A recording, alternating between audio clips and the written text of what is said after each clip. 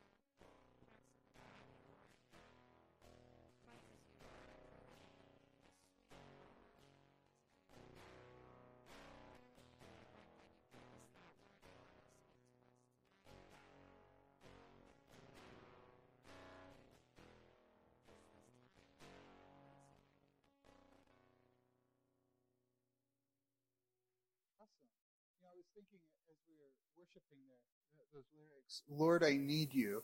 Have you ever had something happen where, like, you had something and you didn't really know you had it, how big of a blessing it was, and then it was like taking off?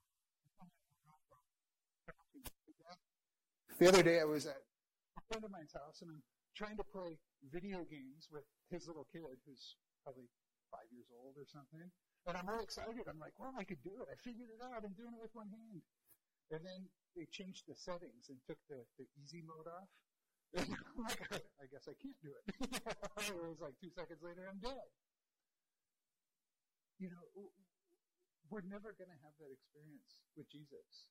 That's one thing that we're never, ever, ever going to be able to say about God. Right? Because what does God say? He says, I'll never leave you. I'll never forsake you.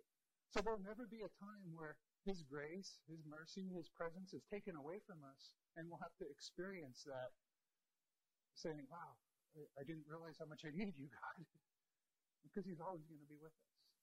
And I find that really, really encouraging. So thank you, Alicia. That was awesome. Wasn't that great? Like, you guys need to pressure her to keep coming back. We need more of that. Anyways, tonight's going to be a little different. Instead of doing our groups first, we're just going to start out with the message, and then we'll do the little discussion time at the end. So we're going to do that. But first, before I get into that, one thing I wanted to share with you guys, I mentioned last week about, as a ministry, putting on an event for the church, a Friendsgiving. And I think I said November 12th.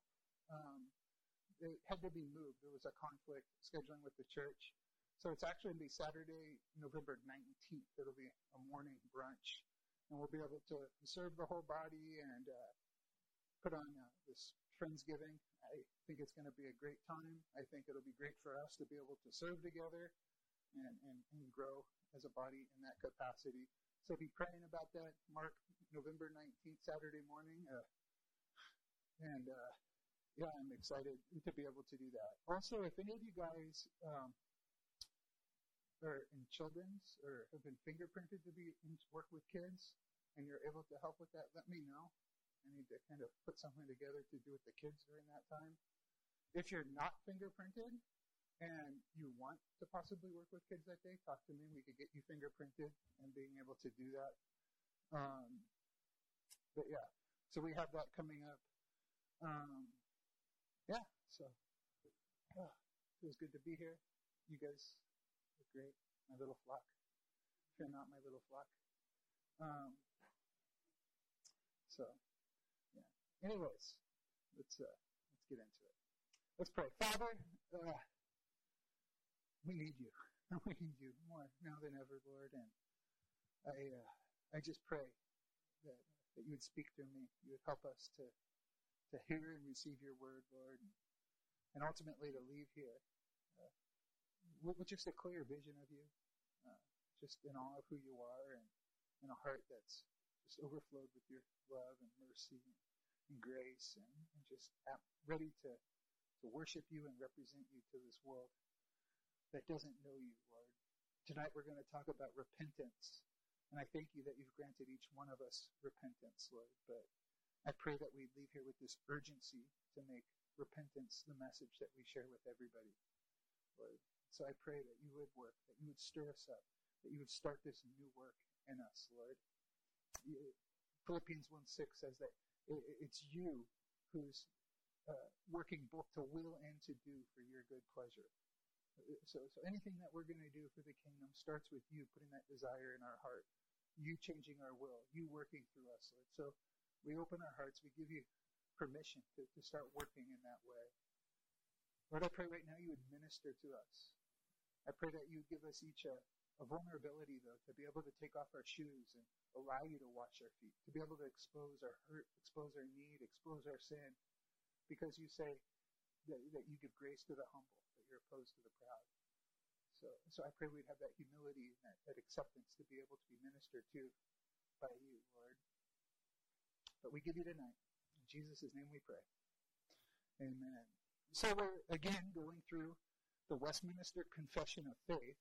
The Westminster Confession of Faith is this confession that was written for the Church of England, and what it was, it gave the essential doctrines and practices for the church. They got together and said, hey, what does one have to believe? What does a church have to do to be Orthodox, to be Christian? And they came up with these articles of this confession saying, this is what Orthodox Christianity looks like, these doctrines, these practices. And so we're using that as our guide, going article by article through it and describing what does the Bible say about these things? What does Calvary Chapel believe about these things?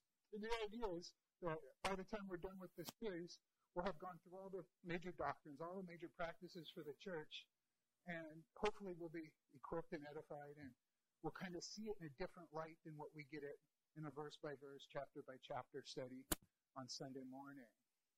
But last week we talked about saving faith. Right? We're in the section called applied redemption. Right? I've talked about how Jesus died on the cross 2,000 years ago, and redemption was accomplished. He said, it is finished. Everything needed for redemption was done. It was paid for. It was finished.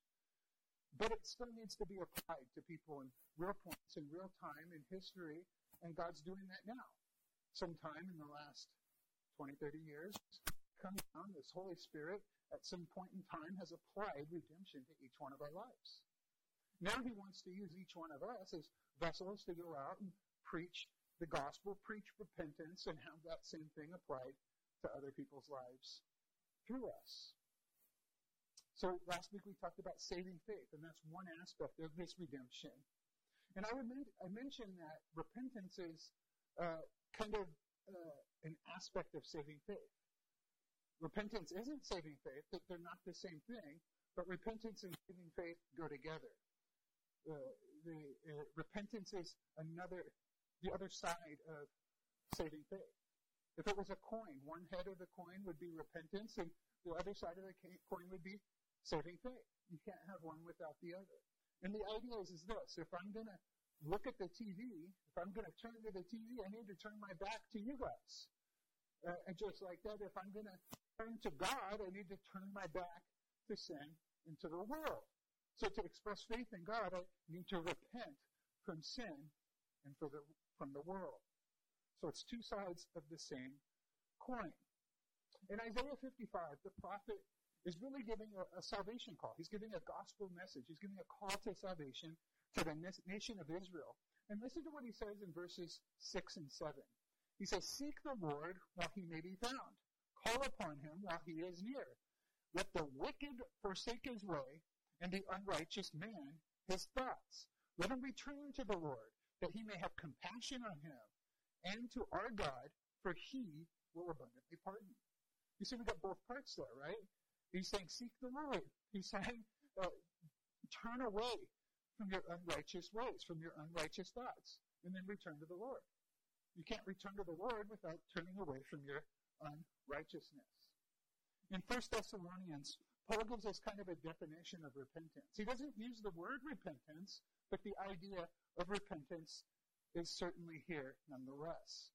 1 Thessalonians 1, verses 9 through 10, Paul says, for they themselves report concerning us the kind of reception we had among you, and how you turned to God from idols to serve the living and true God, and to wait for his Son from heaven, whom he raised from the dead, Jesus, who delivers us all from the wrath to come. So we turned from idols to the living God.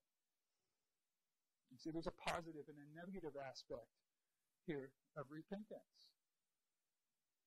Due to the fact that repentance and faith are so intrinsically tied together, some authors I've been reading from the Westminster Confession, they combine the two. They make the two kind of one chapter or one teaching. And I was tempted to do the same thing here.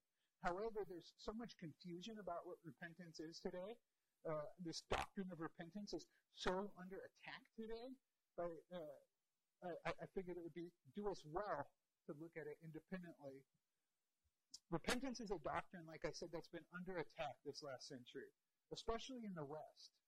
There's this new idea that repentance isn't necessary for salvation, but it's a part of discipleship. Meaning that you could just say, I need Jesus, I accept him as my Savior, and I'm saved. You don't need to repent. Repentance only comes into play when we grow in discipleship. But that sounds nice, that sounds fancy, but it's hard to find anything in the Bible that actually supports that. The Bible doesn't make this distinction. In Matthew 28, verses 16 through 20, the passage Pastor Bob mentioned on Sunday says this: Now the 11 disciples went to Galilee, to the mountain to which Jesus had directed them. And when they saw him, they worshipped him, but some doubted. And Jesus came and said to them, All authority in heaven and on earth has been given to me. Go therefore and make disciples of all nations, baptizing them in the name of the Father and the Son and the Holy Spirit, teaching them to observe all that I have commanded you. And behold, I am with you always, to the end of the ages. You see that Jesus says, go forward and make disciples. He doesn't say go forward and make converts and then later on disciple them and teach them about repentance so they could grow in discipleship. No, he says make disciples. That's the first step. The first step is making disciples. It's discipleship. And repentance is necessary for discipleship. So therefore it's necessary for salvation as well. But what is repentance? How do we define repentance? The Lexham Theological Word Book has this.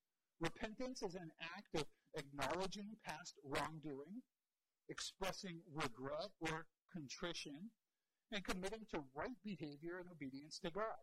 It is a transformative process that involves turning away from sin or transgression and turning back to God. Perhaps it might be helpful for us to get a full grasp of this is to look at the way that this word repentance is used throughout the Bible. In the Old Testament, there's really two words that are used to express this idea of repentance. The first one is this Hebrew word, naham. And this word can have different meanings, but it conveys the idea of feeling sorrow or remorse. It's the contrition side of repentance. Naham is often used in conjunction with phrases like they put on sackcloth and ashes, or they rent their garments. The other word is this word, sub. And this word is used to express the idea of turning or returning. Regarding repentance, it means to turn away from the wrong path and return to the right path of following God. This is a word that's often used throughout the prophets. The prophets are God's covenant attorneys. They're coming on the scene, and they're sent by God, commissioned by God to go and tell Israel, you're breaking God's commandments. You're blowing it. You're guilty before God. And call them to return, to make a change in their behavior. They're calling them to repentance. For instance, in Hosea 3:5, it says, Afterward the children of Israel shall return and seek the Lord their God, and David their king, and they shall come in the fear to the Lord and to his goodness in the latter days. Here's one I'm sure we all know. 2 Chronicles 7, verses 13 and 14. If I shut up the heavens so there is no rain, or if I command the locusts to devour the land, or if I send pestilence among my people, and my people who are called by my name humble themselves and pray and seek my face, and hear this, turn from their wicked ways, then I will hear from heaven and will forgive their sin and will heal their land. So the idea of repentance in the Old Testament is twofold. One of it is sorrow, it's mourning, it's contrition, it's feeling really bad about what you've done. And then there's also a turning, a returning to the right path. The word that the New Testament most uses for repentance is the Greek word metanoia. It comes from the prefix meta, which is really a preposition. It means after. And then noia means to understand. Therefore, it literally means an afterthought or to change of mind, a change of mind. Now, remember when John the Baptist started a ministry and he was preaching repentance to a Jewish audience? Jesus was too. That audience would have understood the Old Testament concepts that I just mentioned. When they heard metanoia, when they heard that you need to repent, both Old Testament concepts of feeling sorrow and changing direction would have came to their mind. They would have understood that was necessary for repentance. You know, Jesus gave a parable showing the Pharisees what repentance really looked like. He was really telling this parable to rebuke the Pharisees and tell them that, the sinners are going to get into heaven before them because the sinners will repent. And the Pharisees, well, they're Pharisees. They don't think they need repentance, so they won't. But in Matthew 21, verses 28 through 32, Jesus says this. He says, "But what do you think? A man had 2 sons, and he came to the first son and said, 'Son, go work today in the vineyard.' And he answered, 'I will not.' But afterward he regretted it, and he went. The man came to a second son and said the same thing, and he answered, 'I will, sir.' But he did not go. Which of the 2 did the will of the Father?" They answered and said, "The first." And Jesus said to them, "Truly I say to you that the tax collectors and prostitutes will get into the kingdom of heaven before you. For John came to you in a way of righteousness, and you did not believe in him. But the tax collectors and the prostitutes did believe in him. And you, saying this, did not even feel remorse afterward so as to believe in him." John the Baptist, his message was repentance. We talked about that in Mark 1, verses 1 through 4, the beginning of the gospel of Jesus Christ, the Son of God, as it is written in Isaiah the prophet, "Behold, I send my messenger ahead of you, who will prepare your way. The voice of one crying in the wilderness, make ready the way of the Lord, make his path straight." John the Baptist appeared in the wilderness, preaching a baptism of repentance for the forgiveness of sins. That's the way the gospel starts. It starts with repentance. And John the Baptist was telling the Jews who, at the time, they believed that they were already right with God. They believed that, hey, they're God's people, they're doing the right thing, they're in the know, they're good to go. And John the Baptist is telling them, no, you're not. You need to repent. Don't think because Abraham's your father that you're good, right? The axe is laid at the tree. It's ready to chop you down, he said. He said that they needed to get off the crooked road and onto the straight path. They needed to straighten their paths. They needed to turn. They needed to get on the right road. So John the Baptist's message was repent. And Jesus' message was repent. Actually, from the very start of his ministry all the way until the very end, right before he ascended, he was preaching repentance. In Matthew chapter 3, Jesus is baptized by John the Baptist. And then immediately, chapter 4, he's led by the Spirit of God out into the wilderness to be tempted of the devil for 40 days. Remember, the devil comes to him and he's tempting him, and 3 times he answers with the word of God. He rebukes the devil's temptation, right? And he shows how we're supposed to fight these temptations, how we're supposed to have victory over the devil. That's through the word of God, the sword of the Spirit. And the devil leaves and waits for an opportune time to attack him again, the Bible says. But then at the very beginning of chapter 4, Jesus returns into Galilee, and Matthew tells us, he says this. Now when Jesus heard that John had been taken into custody, he withdrew to Galilee.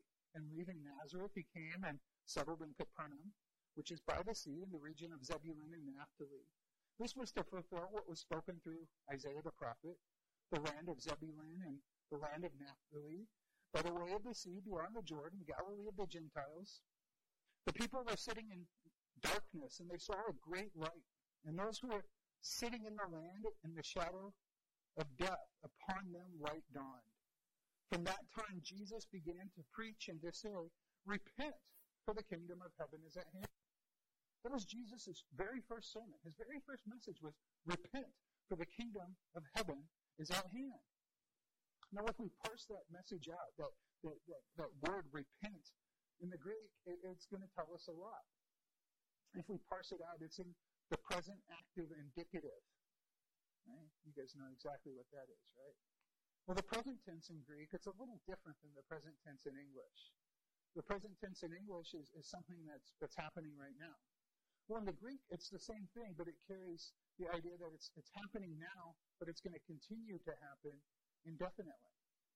So this tells us that repentance is something that we need to do now, but if we truly repent, we're going to continue to have a heart and an attitude of repentance. It's a continual action. We'll live a life of repentance. Jesus is looking for a repentance that continues throughout life into the future. And the heart change that he gives us produces a heart that is repentant. You know, the first time we repent, we're saved, but that salvation is evidenced by the fact that we continually repent. One of my favorite Christian quotes is by Martin Luther, the reformer. Martin Luther said, all of life is repentance.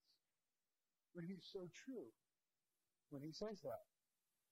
So it's in the present tense. Secondly, it's active. This means it's something that we do.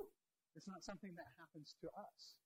It's something that we need to continually do. It's something that we need to be aware of, something that we need to remind ourselves of, something that we need to do each and every day. We need to repent. It's not something that happens to us. We're not passive in this repentance. It's something that we are a part of. And third, it's an imperative. This means it's a command. Jesus isn't suggesting that people repent. No, he's commanding every man everywhere to repent. Therefore, to not repent is actually to be disobedient, and therefore incurs judgment. Listen to what it says in John 3:36. It says, he who believes in the Son has eternal life. Present tense, has eternal life. But he who does not obey the Son will not see life, but the wrath of God abides on him.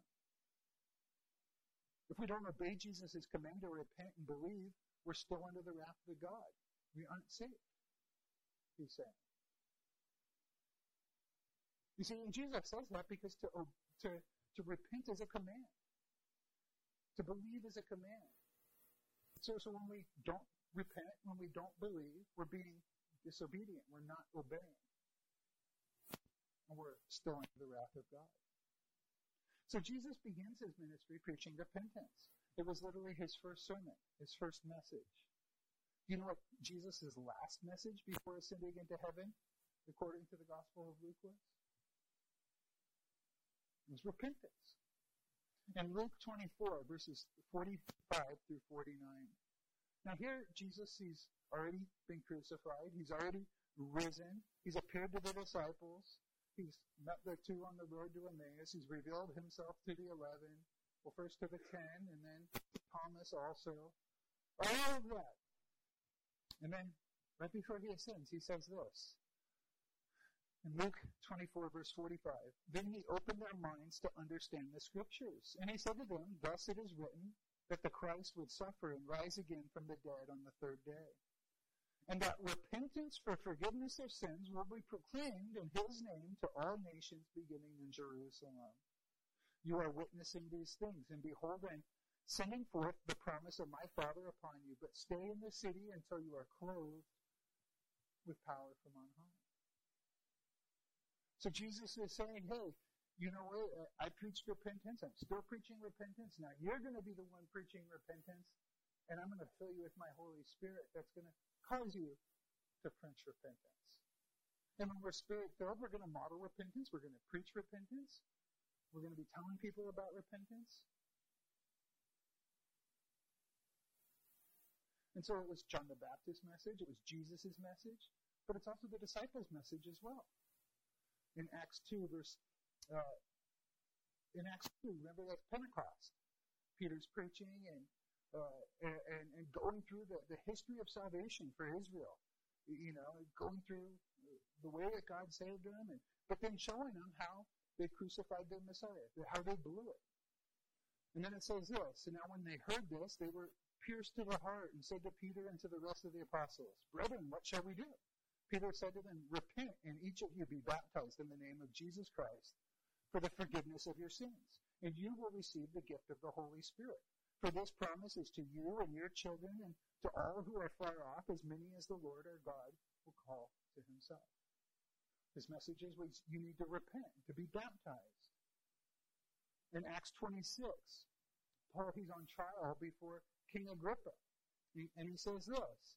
He says in verses 19 and 20, so King Agrippa, I did not prove disobedient to the heavenly vision, but kept declaring both to those of Damascus first and also at Jerusalem and then throughout all the region of Judea, even to the Gentiles, that they should repent and turn to God, performing deeds appropriate to repentance. So it was John's message, it was Jesus' message, it was Peter's message, and it was Paul's message as well. And now it's our message. Now, I know that repentance isn't necessarily a popular message or to share today. I know that people don't like to hear that. You need to repent. However, we are not called to be popular. We're called to be holy. And to be holy means to be wholly His. And if we're wholly His, we're going to preach what He preached. We're going to preach repentance. Luke 13:5 says, I tell you, this is Jesus saying this, I tell you no, but unless you repent, you will likewise perish. So if we're going to be what Pastor Bob called us to be on Sunday, we need to understand and preach repentance. Now we're going to look at some of the finer details of repentance instead of filling in our outline. So for the first fill in the word must. Repentance is a must for absolutely everyone. In Acts 17, Paul, he's on Mars Hill, on the Areopagus, and he's preaching. And he says this in verse 29. He says, being then the children of God, we ought not to think that the divine nature is like gold or silver or stone, an image formed by the art and thought of man. Therefore, having overlooked the times of ignorance, God is now declaring to men that all people everywhere should repent, because He has fixed the day in which He will judge the world in righteousness through a man whom He has appointed, having furnished proof to all men by raising Him from the dead. Paul saying all men everywhere need to repent. Why do all men everywhere need to repent? Isaiah 53:5 says, for all we like sheep have gone astray. We're all lost. And the only way we're going to be saved is through repentance. John MacArthur talks about this time where he right after Ukraine got delivered from the Soviet Union and stopped being communist, he was going over and he was doing a lot of ministry in Ukraine. And he talks about this time that he first went there after that. And he's at this church and there's all kinds of people there to see him, people standing room only. And he says he preached long. He ended up preaching for I think 3 hours, he says. And he just thought I was bad. And at the end of that, the pastor of this church comes up and he says, now we're going to have a time for repentance. And John's like, what are you talking about? He's thinking. And then the pastor says, if anybody wants to repent, come up to the front. And John says people came up and just kept coming. And as they would come up, the pastor would hand them a microphone and they would tell these short testimonies about the way that they, either the way that they've repented or the sin that they're in and what they need to repent of and how God is calling them to repentance. And John says that he started to realize that that's just kind of how they do altar calls on that side of the world. That it's so obvious when you read the Bible that you need to repent that they just associated repentance with salvation. And to them hearing, hey, do you want to repent? Do you want to come forward and repent? Was like us hearing, hey, do you want to receive Jesus? Do you want to be saved? Do you want to know that you're going to heaven? And that's the way a lot of people outside of the western part of the world read their Bible and understand repentance. There's no way that we could have salvation apart from repentance. They're so tied together. And so anyone who wants to be saved must repent. Number 2, repentance is an evangelistic grace. It is a gift from God. Filling grace and God. I think I gave you guys God, right? So fill in the word grace. Forgot to delete the word God there in your outlines. We need to understand where true repentance comes from. It comes from God. It comes from above. You know, the command to repent and believe is impossible apart from the grace of God. It really is. In the Gospels, we have this account of this rich young ruler. And remember, he comes and obviously he believes in Jesus. He wants to follow him. And so he comes to Jesus and he's like, hey, I want to follow you. What do I need to do? And Jesus tells him, hey, you need to go sell all you have and give it to the poor, and then you can follow me. But what makes this story so radical is the way that the Jews would have understood this, the Jewish way of thinking. Remember the book of Deuteronomy? It's literally the second giving of the law. That's what Deuteronomy means. Well, when Moses is giving one last sermon to the children of Israel before they cross into the promised land. And in this sermon, he's reciting the salvation history of Israel. He's reminding them of some of the laws that God has given them. He's trying to prepare them and get them ready so that they can go in and enjoy the inheritance that the Lord's giving them. Well, in part of that, in chapters 28 and 29, remember they go up on Mount Ebal and Mount Gerizim, and they announce the blessings and the curses for obeying or disobeying the law of God. And the idea was this: if we obey, you're going to be blessed. If you disobey, you're going to be cursed. Things are going to be hard for you. And so that's the Jewish mindset. And so anybody that was rich or had authority or had these positions to a Jewish mind, they think, wow, this must be a really righteous person. They must have really obeyed, because that's how they would have received this. And so to the mind of the disciples, it was, wow. Well, here, let me just read it to you. I think you guys will get a better picture of it as I read it. In Matthew 19, verses 16 through 26.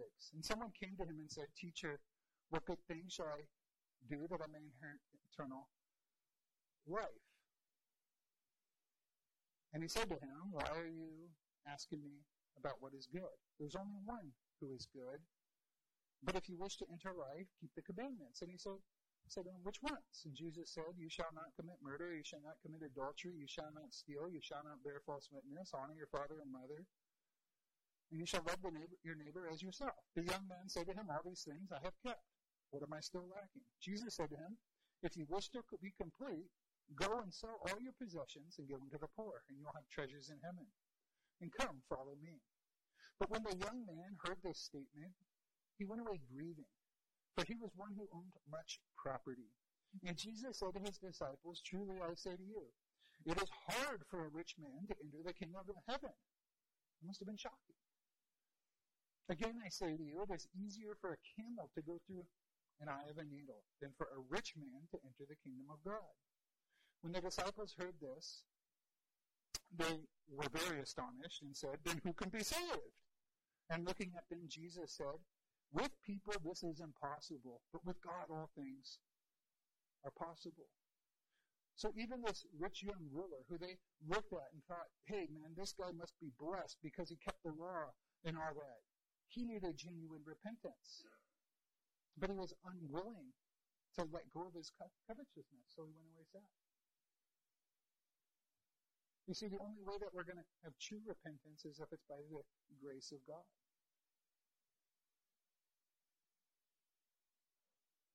You know, the difficulty some have in entering the doorway to the kingdom of God is like an experience of a boy who sticks his hand into a vase and then gets it stuck. And his parents are doing everything to try to get his hand out of this vase. They're putting butter around it. They're using oil, everything, and trying to pull his hand out, and they just can't get it out. And they're about to just break the vase, smash it with a hammer so that they could free the son's hand. And the son says, hey, do you want me to let go of this penny I have in my hand? And when he opens his fist, his hand's able to come right out. But so often we're not able to be freed from the bondage of sin because we're not willing to let go of it. We're not willing to give it up. Like this little boy who had that penny wrapped in his fingers. Matthew 5:20 says, For I say to you that unless your righteousness surpasses that of the scribes and Pharisees, you will not enter the kingdom of heaven. We need a perfect righteousness. We need Jesus' imputed righteousness, and that can only come from above. In Acts chapter 10, Peter preaches to Cornelius and his family, and they're saved. In Acts 11, Peter then is describing this experience, how God has visited the Gentiles, how God's Spirit's working in the Gentiles, how they are having the same experience that the disciples had back in Acts chapter 2. And he says this, starting in verse 17, he says, Therefore, if God gave them the same gift as he gave to us also after believing in the Lord Jesus Christ, who was I that I could stand in God's way? When they heard this, they quieted down and glorified God, saying, well then, God has granted to the Gentiles also the repentance that leads to life. God granted it to them. God gifted it to them. The repentance that leads to life. 2 Timothy 2:24 and 25. Paul writes to Timothy, the Lord's bondservant must not be quarrelsome, but kind to all, able to teach, patient when wronged, with gentleness correcting those who are in opposition. If perhaps God might grant them repentance, leading to the knowledge of the truth. See, God has to grant true repentance. So what's our part in repenting? Right? Remember, it's a present, active imperative. It's something that we have to do. I don't really know. I can't really split hairs. The Bible says clearly that if there's true repentance, it comes from God. But the Bible also commands me and everyone to repent. So we repent. We do everything we can to denounce our sin and to go in the right direction. And if we see true repentance, if we start going down that road and seeing repentance in our life, we could be assured that God is granting us that grace of repentance. That it's God working in us both to will and to do for his good pleasure. Our next point. Repentance is a necessary part of our gospel message. So put in necessary. You know, Jesus preached repentance. We're called to be like Jesus. Therefore, we need to preach repentance. Remember in Acts 13, the disciples there in Antioch are first called Christians. It's the first time the word Christian came up. And you remember what it means? Why they called them Christians? It was originally used as a derogatory name. Right? It was the outsiders calling them Christians. They went by followers of the way. They were followers of the way. It was what they titled themselves. But the outsiders, they called them Christians because it was like mini Christ. It was mocking them. You little mini Jesus, you, was the idea. Because they were acting so much like Jesus. They saw so much of Jesus in them that they called them Christians. Well, if we're going to be like Jesus and people are going to see Jesus in us, then we're going to call people to repentance as well. I know this isn't a fun message, like I said. I know people don't want to be told to repent. It's kind of like a bad word in our culture. Repent. Well, our culture might think repentance is a bad word. We just saw that repentance is a gift from God. And if people truly understood repentance, they would see it as a joyous word too. They would see it as a word of liberation, as it is. What if I came to you and I said, hey, Alicia, give me $100. I know, give me $100. You probably wouldn't like that message, would you? But what if I told you this? Give you $100, and in 2 weeks, it's going to be worth $10,000. That's going to be your return on investment. You'd be like, hey, could I give you more than $100? Can I invest more? And so often people are like that with repentance because they don't understand the return on investment. You're telling them to give up their sin, and people don't like to give things up. But they don't see what they're going to get in return. But if we're modeling repentance and we're showing people that the fruit of repentance and what a repentant life looks like and how blessed they're going to be to repent, they're going to want to give up more and more of their sin because they're going to see that they're going to get more and more in return from the Lord for their repentance.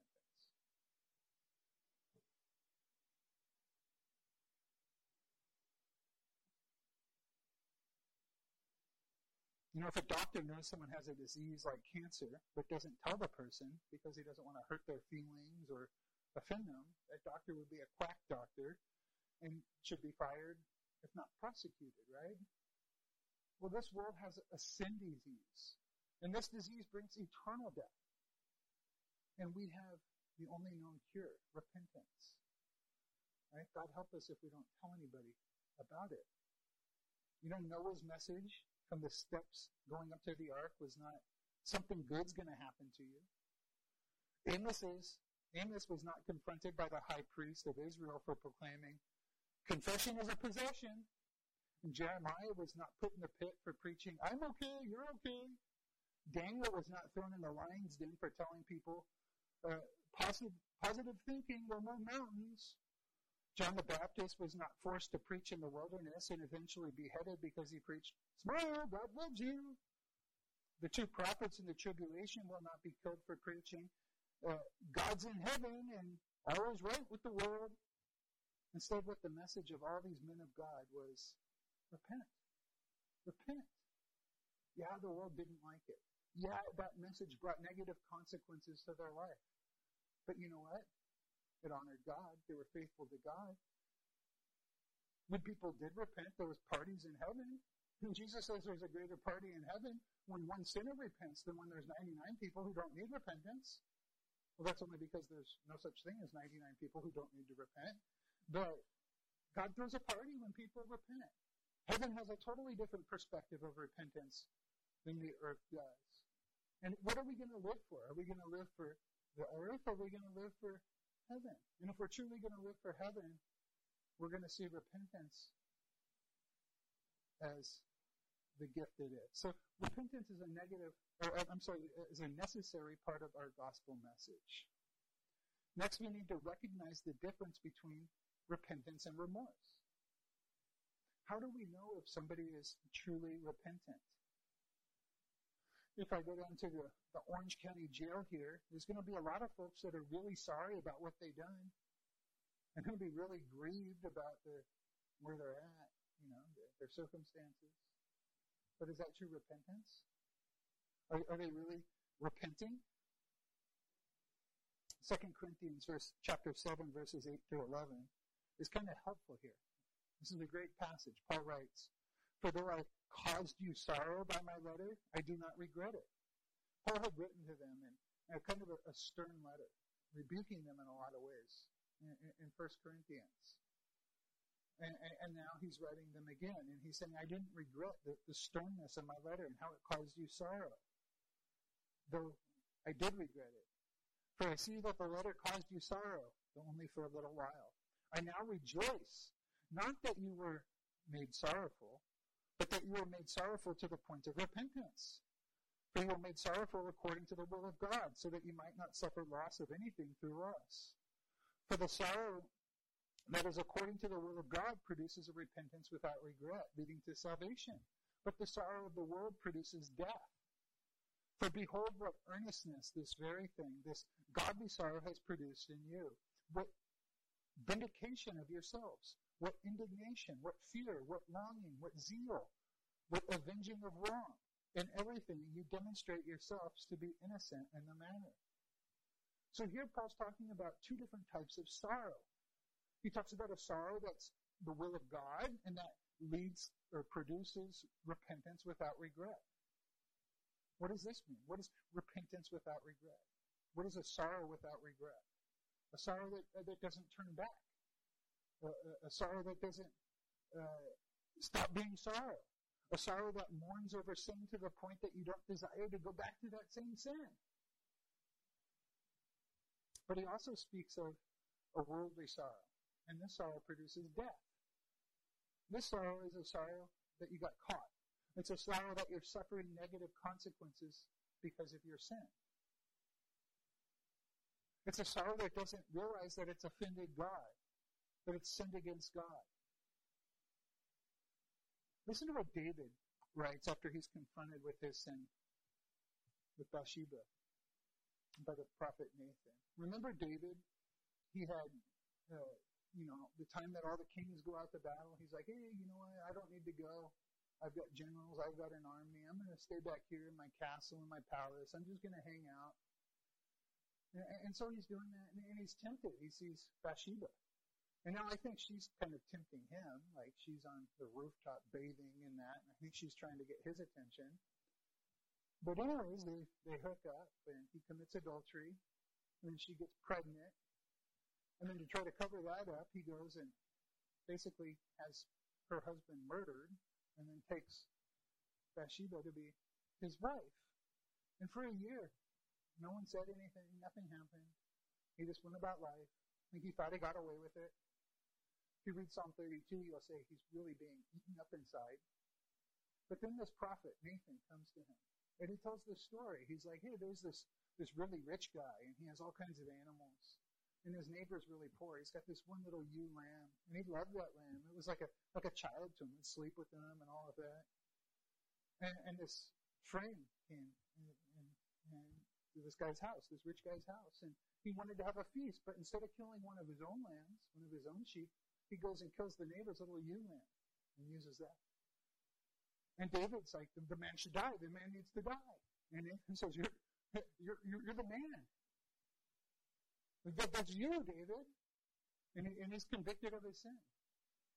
And he writes Psalm 51, showing his repentance from that. I'm sure after reading Psalm 51, if you ask David if repentance is a bad word, he's going to say, no. If you ask him if he was glad that Nathan came and confronted him over sin, he's going to say yes. I commend you guys to read Psalm 51 and look at what repentance is in it. I wish we had the time to do it, but we don't. But in Psalm 51, verses 1 through 5, David writes this, Be gracious to me, O God, according to your loving kindness, according to the greatness of your compassion, blot out my transgressions. Wash me thoroughly from my iniquity, and cleanse me from my sin. For I know my transgressions, and my sin is ever before me. Against you only have I sinned, and done what was evil in your sight, so that you're justified when you speak, and blameless when you judge. Behold, I was brought forth in iniquity, and in sin my mother conceived me. Against you and you only have I sinned. That's interesting, because David had sinned against Bathsheba. He had led her into adultery. He had sinned against Uriah. He had him murdered by proxy. He had sinned against the whole nation of Israel. He's the king, and as the king goes, the country goes, God says. So the king was called to live a holy life, a pure life, was to walk by the word of God. And deviating that was sinning against his duty as being the king to the people. So he'd sinned against the whole nation. But that's not what bothered David. See, because above that, first and foremost, David realized that he sinned against God. He said, against you and you only have I sinned. And compared to the affront that David's sin was to God, all the other people seemed small. That seemed like nothing compared to what he had done against God. You see, repentance realizes that God has been most offended and returns the sinner to God. Remorse doesn't take God into account. Remorse is just sorrow that they're suffering the effects or the consequences of their sin. Repentance realizes they violated God. They've offended God. They've hurt God. They're defiled before God. You know, the last night Jesus was on earth, two of his disciples betrayed him. Two of his disciples denied him. Judas sold him to the Pharisees, the Sadducees, the religious rulers for 30 pieces of silver. Betrayed Jesus. But then Peter just outright denies Jesus. Out and open. I don't even know the guy, he says.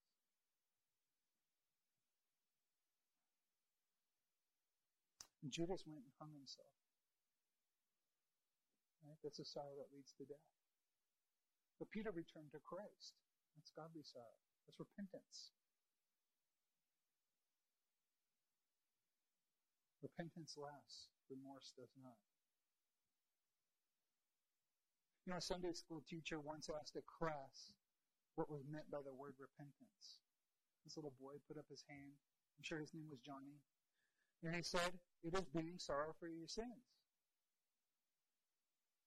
A little girl also raised her hand. He says, please, Johnny, it is being sorry enough to quit. That's what real repentance is. It's being sorry enough to quit our sins. Repentance includes recognition of sin, repudiation of sin, and a redirection of life. So following recognition, repudiation, and redirection. You know, true repentance involves all of our faculties. It involves our mind, it involves our emotions, and it involves our will. Repentance, metanoia, is literally a change of mind. It's an acknowledgement that we're in sin. That's part of it. But repentance also includes our emotions. You see, we're broken from our sin. We're undone because of our sin. We realize we need healing because of our sin. Right? That was the case with Isaiah. Isaiah 6, in the year that King Uzziah died, I saw the Lord sitting on a throne, lofty and exalted, with the train of his robe filling the temple. The seraphim, the burning ones, stood above him, each having 6 wings. With 2 he covered his face, with 2 he covered his feet, and with 2 he flew. And they cried out to one another, saying, Holy, holy, holy is the Lord of hosts. The whole earth is full of his glory, and the foundations of the threshold trembled at the voice of him that called out, while the temple was filled with smoke. Then I said, Woe is me, for I am ruined, I'm undone, because I am a man of unclean lips, and I live amongst a people of unclean lips. For my eyes have seen the King, the Lord of hosts. See, there's an undoing when we are confronted with our sin, and we have true repentance. There's a brokenness, and I experience that. But thirdly, there's a change in the will. You see, we understand that our sin offends God, so we decide not to do it anymore. There's a change in our will. We're saying, hey, I used to like to do that. I may still like to do that, but I know it offends God, and so I'm not going to do that. I'm going to do something else. I'm going to do what God wants me to do because I want to honor God. I'm going to add this, that number 3, it's always met by God's grace. It always is. If God's calling you to repent of something or to give something up, He's going to give you more than enough grace to be able to do it. As you take the steps to give that up and to walk in the right path, you're going to be met with grace after grace after grace.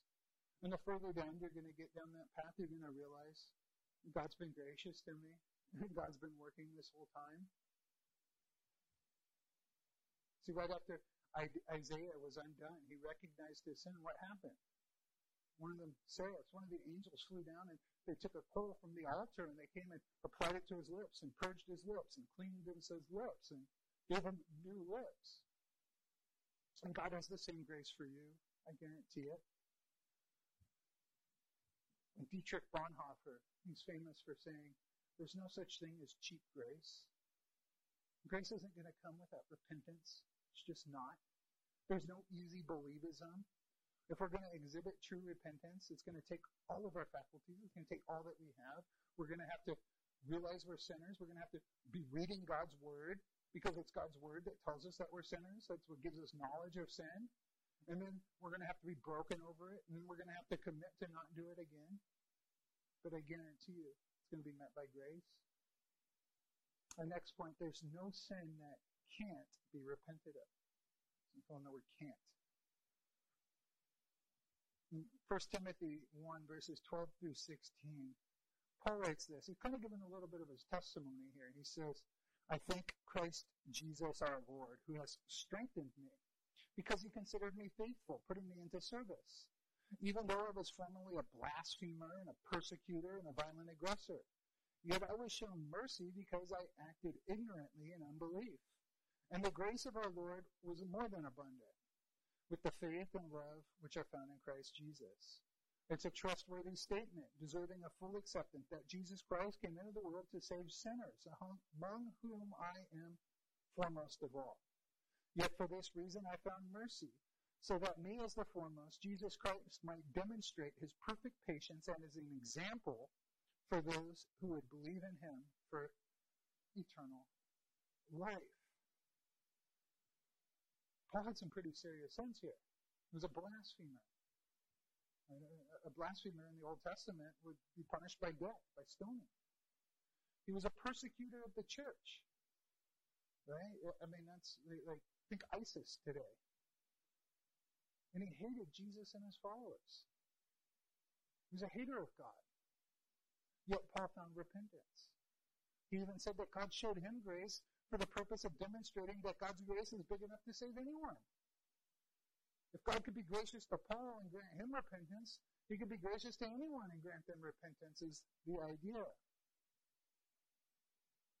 There's no sin that can't be repented of.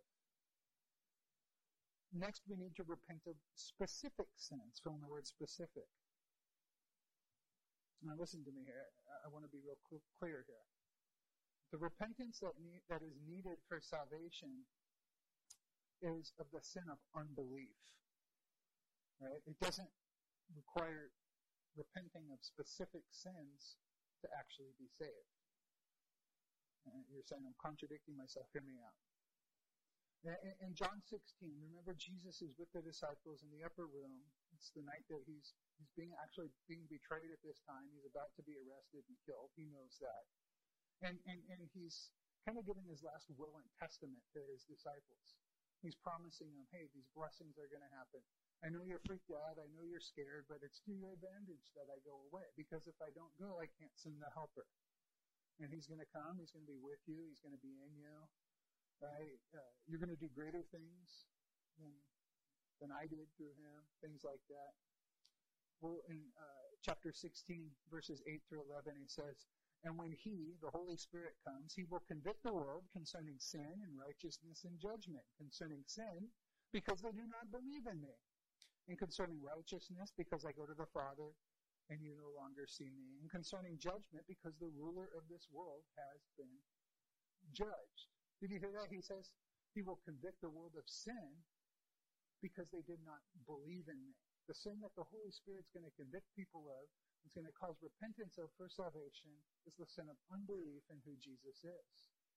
He's not saying, hey, I'm going to convict you for being a drunkard, or I'm going to convict you for being a fornicator, or I'm going to convict you for, some other sin, for stealing or something. No, it's for unbelief. You see, because someone could repent from stealing. Someone could repent from being a drunkard and still go to hell. Right? There's plenty of people that go through AA and give up alcohol, but they go to hell because they never have true repentance. But then why do I say that we need to repent of specific sin? Well, it's because of this. Because when God's Spirit is truly working, regenerating someone, they repent of their unbelief in Jesus, but they also confess and repent of individual sins they were committing. It accompanies it. It's a sign that there is true repentance. And Mark 1, remember John the Baptist, he's preaching, and it says all Judea is coming out, and they're hearing him, and it says this, they're coming, and all the country of Judea was going out to hear him, and all the people of Jerusalem, and they were being baptized by him in the Jordan River, confessing their sins. Plural. It's not just the sin of unbelief. They're confessing all their sins. They're confessing what they were doing wrong. You see, the Holy Spirit comes into our life and it illuminates the sin in us. And it's our job to confess and repent of these sins when this happens. You know, when we get saved, we may not know that something's a sin. Right? But as soon as we do find out that it's a sin, we should confess it and repent of it. Forsake it. You know, it's kind of a cop-out just to confess, hey, I'm a sinner. Yeah, I've sinned. This generic thing. But Paul owned his sins, and he confessed them in a way that every Christian throughout 2,000 years of the church can read them. I'm a blasphemer, a persecutor, a violent aggressor. You see, I found this. I found that the sins that aren't confessed specifically are the sins that I don't really get victory over. But the sins that I confess specifically are the sins that I tend to get victory over. Remember, God gives grace to the humble, but he opposes the proud. Remember Peter? When on that last night there, Jesus, he comes and he's washing everybody's feet. And he comes to Peter and he says, oh, not me, Lord. Never are you going to wash my feet. And what was Jesus' response? Unless I wash your feet, you have no part with me. You see, what was so radical about that was they would bathe and they'd be clean. But you'd have to wash your feet every time you came into a house because they walked around on dirt roads. They wore sandals. So you'd pick up dirt everywhere you went. And that was a picture of all the places you've been, all the places you've gone where you shouldn't have gone, all the things in the world that you've gotten caught up in that you shouldn't have been doing. It told a story of your sin. And to expose that was exposing your sinfulness. There was a vulnerability. And in the same way, God's calling us to confess our sins to one another so that we could be healed.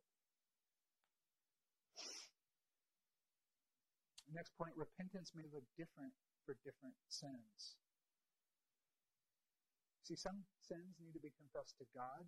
Some sins need to be confessed to man.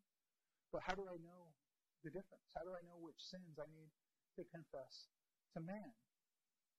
Well, the sins that you commit against man, you need to confess to man. Remember Zacchaeus? Listen to his story. Jesus entered Jericho when he was passing through, and there was a man called by the name Zacchaeus, and he was a chief tax collector, and he was rich. And Zacchaeus was trying to see who Jesus was and was unable to because of the crowd. For he was a wee little man in stature, and so he ran ahead and he climbed up into a sycamore tree in order to see him. And he was about to pass through that way. And when Jesus came to the place, he looked up to him and said, Zacchaeus, hurry down, for today I must stay at your house. And he hurried and came down and received him gladly.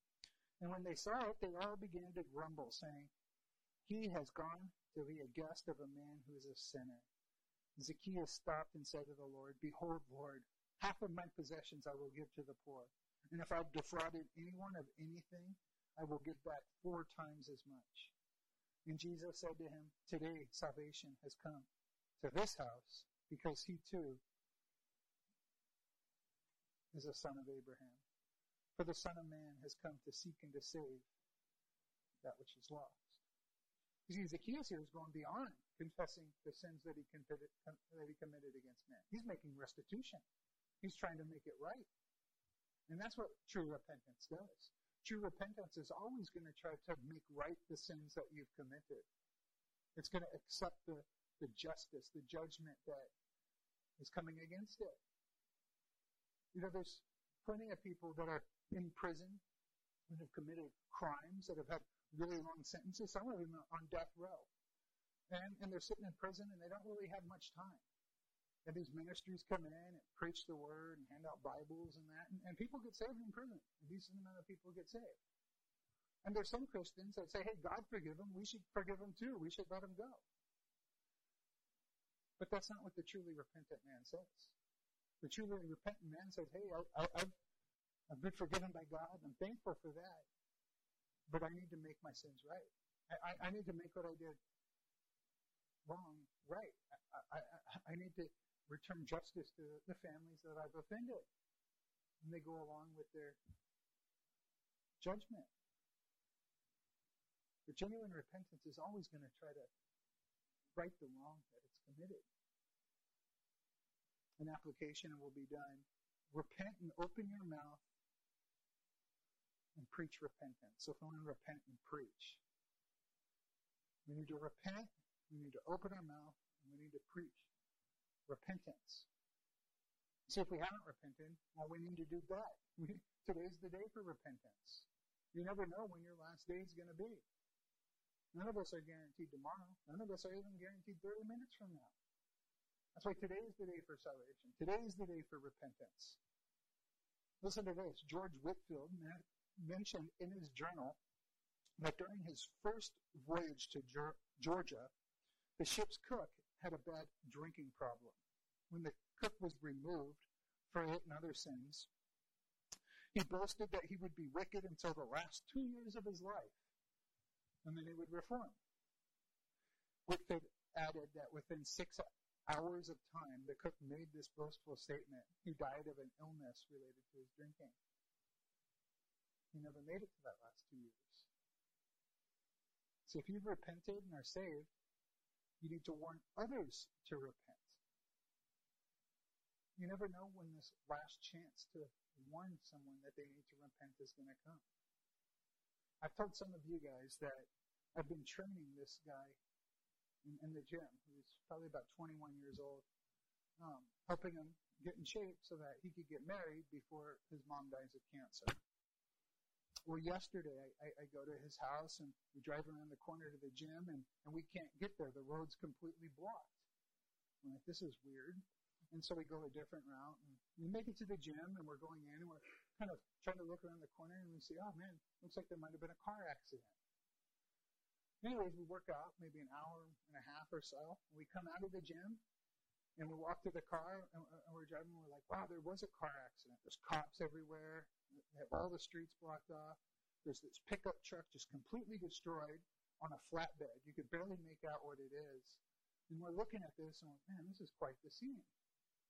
And this guy, Addison, he goes, that truck looks familiar. That truck looks like Pete's truck, like my brother-in-law's truck.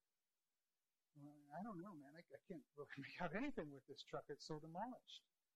So we go back to his house, and he goes to his sister, and he says, hey, have you talked to Pete today? She's like, I've been trying to get a hold of him. I haven't been able to get a hold of him. And we're like, hey, we don't want to scare you. We don't want to, but this is what we saw. She starts making calls, and a few hours later, or a few minutes later, I hear wailing and screaming, Pete's dead! Pete's dead! I saw Pete a week ago. I had a conversation with Pete. There was a few of us there. And during this conversation, it was like put up on a tee for me to tell him about repentance, to tell him what the gospel was. But I didn't. I didn't share it with him. It wasn't because I was afraid. It was just the conversation moved along, and I just didn't. I didn't take advantage of that opportunity. I have no reason to believe that Pete died knowing the Lord. The Lord might have met him. I don't know. But I have no reason to believe that. No, it's not my fault. Pete's not in heaven if he's not. Jesus knows how to save people. But I have to live with that. And I know this. I'm not going to miss another opportunity to tell people about the gospel, to tell people about repentance. And we need that urgency. Because you never know when that last time's going to be. You never know when that family member, when that friend, when that person comes into contact, God forbid that happens to them. But you don't want to be in the situation that I'm in. If I would have just opened my mouth, if I would have just said something. Because we don't know. We don't know when our last day is. We don't know when their last day is. But God's appointed today for salvation. Amen? God, I just thank you that you've granted us repentance. You've commissioned us to be ministers of reconciliation, and that includes repentance, Lord. So I pray you would fill us with your Spirit, Lord, and you would just make us preach repentance, preach the gospel to everybody that's in our path, Lord. I pray that there isn't another Pete that we know. I pray that everybody around us knows that they need to repent because of our boldness, God. I thank you for tonight. I thank you for everybody here. I pray for those that aren't here. I pray that you be with them. I pray that you bring them back to us, Lord. I pray that you just do a work here in this ministry, in Devoted, that you do something new. You bring new people. You bring fresh life. You bring new activities, new outreaches, things like that. It looks like we're going to be able to go to Israel this summer. I'm excited about that. I pray that you make that happen. You provide everything we need. I pray I could bring as many of us with me as possible. Lord, but we commit all these things to you. In Jesus' name we pray. Amen.